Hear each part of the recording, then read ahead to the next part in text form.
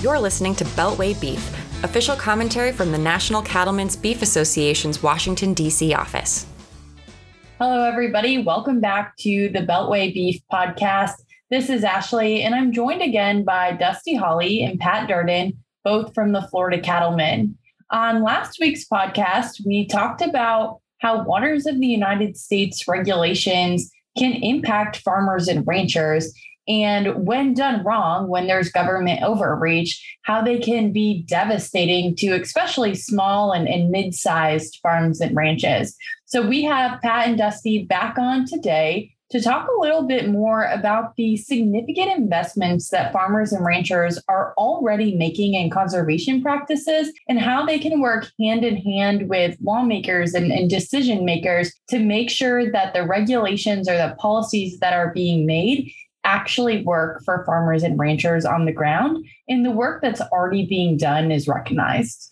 So Dusty and Pat, both of you have brought this up about how sometimes, oftentimes there is disconnect between DC and what's actually happening on farms and ranches. And no matter if an idea is well-intended, right? Like I think we can all get behind clean, fresh water, the preservation of plant life, the preservation of wildlife. But if the idea doesn't work in real life and doesn't work for, farmers and ranchers who are doing that conservation work, it's not a good idea. So it's important for policymakers and folks who are making decisions to truly understand the impact of those decisions. And I think another part of that disconnect is what farmers and ranchers are already doing to be the original conservationists and preserving and protecting the land and upholding water quality. So, Pat, can you talk about what you're specifically doing on your operation? I mean, it sounds a little germane, but, cross fencing, fencing cattle out of areas that we don't have to let them go in. We have a few places where we can go and cut off that piece of property with a fence line and keep the cattle out of a specific creek or spring head, things like that. We also, do some terracing, just kind of slows that water down as it is leaving the ranch to so it soaks in instead of creating erosion. But, it also helps filter that water a little bit more before it actually hits the creek and things like that. I love to hear about how much fertilizer ranchers use because it's almost comical because we can't afford it most of the time. So we do very minimal amount of fertilization. It really doesn't pay off for us to do a lot of fertilizing. It's not economically sustainable in the first place. We implement, obviously, in our best management practices through the Florida Department of Agriculture.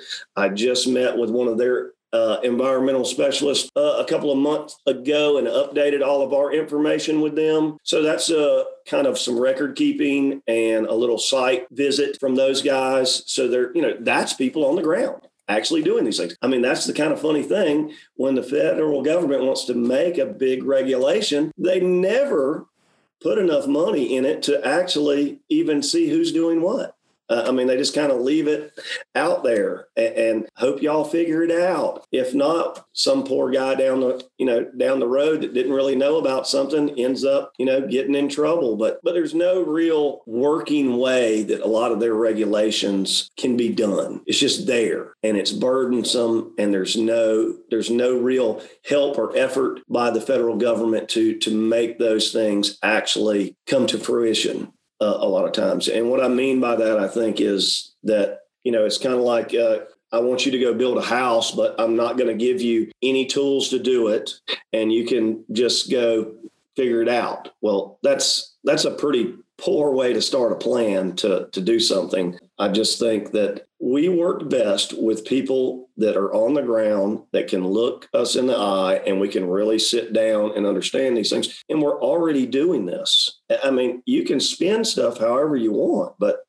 And to add on to that, my family's operation are all, not only our home ranch, but all of our leased properties are enrolled in best management practices. And it's kind of interesting to me because some of our leased properties are in the Okeechobee watershed, which is a well-known watershed down here in South Central Florida. And some of those properties are over 100 miles from that lake. yet they're in that watershed, and we're doing our part over 100 miles away where that water system starts to be enrolled in those best management practices that are solely based on water quality and quantity. Our family operation is doing that and has for a long time. But, Pat, not only on the water side, but I know this for a fact on some of the land that Pat manages for himself and for his family, they do quite a bit for the wildlife too. Wildlife specific food plots, wildlife specific riparian areas.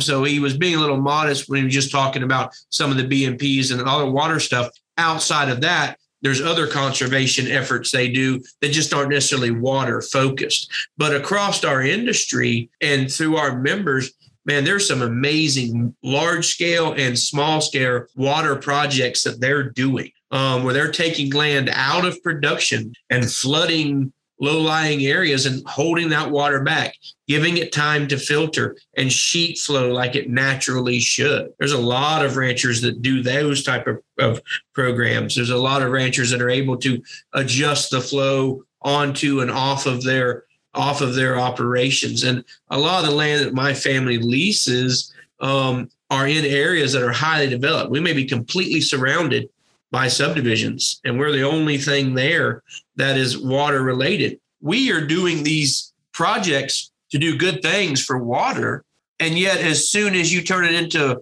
a housing development, the regulation's gone. But anyway, there's all types of projects that cattlemen do, that my family does, that Pat and his family do, but that cattlemen across the state do to ensure good water quality.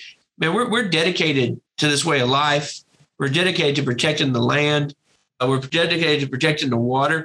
And each year, our president kind of sets a theme. Last year, Gene Lawless had one that was really cool. It was open gates, open minds. Okay. It was, let's bring these people to our operations. Let's show them the good work we're doing. And by these people, I mean those who may have negative thoughts about our industry, those decision makers who may think, oh, agriculture is bad for the environment or whatever. Open gate, open minds. And this year's Cliff Coddington's theme is let's ride together. Okay, so let's all work together. So all these themes, one, they're heartfelt. Two, I mean, they're sincere, but we mean that. If there's folks from the EPA, if there's folks from the Hill, if there's folks who want to learn more about the positive impacts that cattle ranching has on the environment. So when folks hear this podcast, if they have a connection or need to have a connection and learn more about this for positive good, we'd love to have them reach out to us at Florida Cattlemen's or to NCBA, and we can work something out, because we want to open those gates. We want to open those minds. We want to all ride together towards a better future, cleaner water, more abundant wildlife, and we can do that, and we can do it together. So it's very clear that you both, and, I would extend that to the broader cattle and beef industry, you're willing to work with folks and willing to explain to decision makers, how these decisions impact them. And Dusty, this might be one for you specifically. And Pat, I would love your perspective as well. We know that the Biden administration is going to do something. They've already announced that they're going to repeal and replace NWPR. They're already doing roundtables and engaging with stakeholders to try to figure out what they're going to do for their new rule. In your opinion, what is the best possible outcome here? What do you want to see? I want to see our industry, the rest of agriculture, municipalities, power companies, any groups that a new rule will affect. I want to see them come together and work on science-based solutions. And I have a pet peeve when we're listening on these roundtables and we're dealing with these folks, and people come in and the first part of their comments are, we need to get rid of the dirty water rule. Man, that just shows me that those people have been fed some propaganda and they're repeating some propaganda when all they can talk about is the dirty water rule. They won't call it by its proper name. They don't want to learn anything about it. They've just been told that it's bad by somebody, and so they're going to say it's bad. They don't come with any scientific data like we do.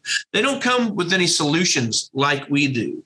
They don't come with an open mind to talk about this stuff. And so I would like for the administration to take that into account. When you have stakeholders, and it's not just the ag industry, like I said, there's municipalities, there's builders, there's even some open-minded environmental groups that want to sit and have real conversations.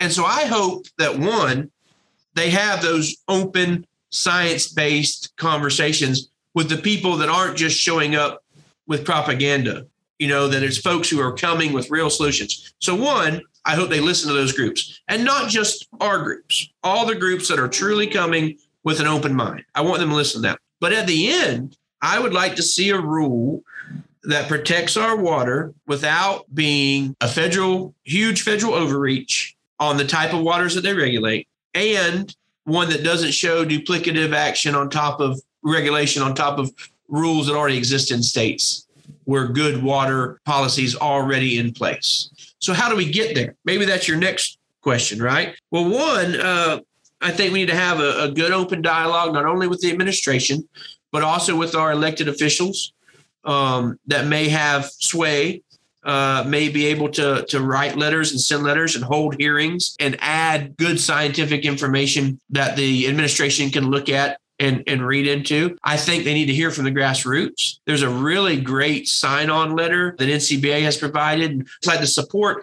Clean Water and Clear Rules letter. And boy, that just says it succinctly. Yeah, we're for clean water, but we're also for clear rules. This moving target that we've had for 15 years, that's untenable. You just can't say, all right, everybody, these are the rules you're going to play with. And then 6 months later, oh, we were kidding. We're going to go back through and do it again. And you can sign on to that letter and send it to the EPA, on NCBA's website, the FCA Facebook page, or even if you sign up for the FCA e-news.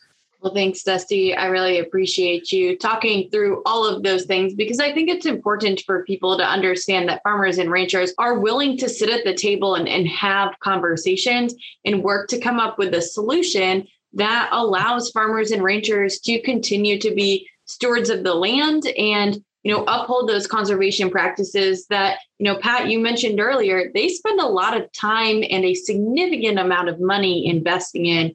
And so just to wrap up today, Pat, I'd love to just hear your perspective in, a couple of sentences. If you had to sum it up to someone who was making a decision that, will ultimately impact your operation, impact your livelihood, what would you say on this topic? What I would tell a legislator or regulator is, Dusty hit on this, but I really would say, come visit us. Farmers and ranchers are actually some of the proudest people I know, because a lot of times it's multi-generation, and they are proud to show off what they've done on their ranch, what they got from their grandfather and their father or their great-great-grandfather. And the improvements that they've made and the changes. And sometimes it's not improvements, it's just how they've kept it, as it was. And I really think that those people need to take a really big, we mentioned science-based, but there also needs to be a true, economics plays a role in all these things. And you have to balance those two things, because like I say, you can get the result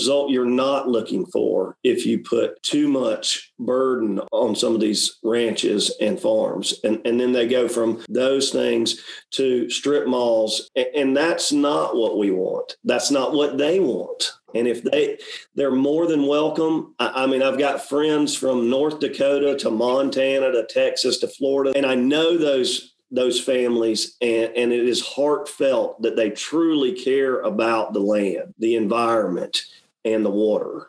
And that if they want to visit one, just reach out to NCBA or their state cattlemen's association and go on a ranch tour or a visit. It doesn't have to be a tour. Just a visit with that ranching family. And I guarantee them, they will walk away with a new perspective, and it'll make them really, really think about what they're doing. Because best thing they could do, to me, a lot of times, is support the local effort, the state effort. There's a lot of good that's going on.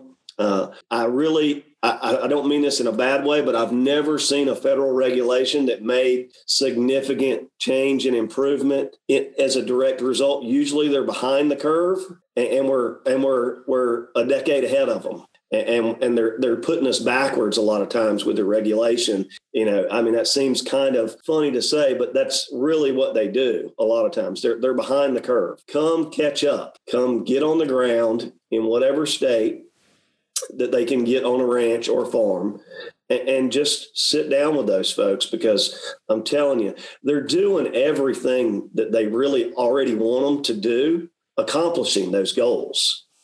So make sure you're not writing up something that's going to impede that. That's the key. Make sure you're not creating something that's going to impede the progress that is being made. Well, Pat and Dusty, thank you so much for joining the podcast. I think, the perspective you shared and the stories and the real life impact testimony that you all shared, I think is very important for folks who are making the decisions to understand, and just really appreciate you taking the time to do that today. This has been another episode of Beltway Beef. Don't forget to check us out online at policy.ncba.org, or catch the podcast wherever you get your podcasts from, including SoundCloud, Spotify, and Apple Podcasts.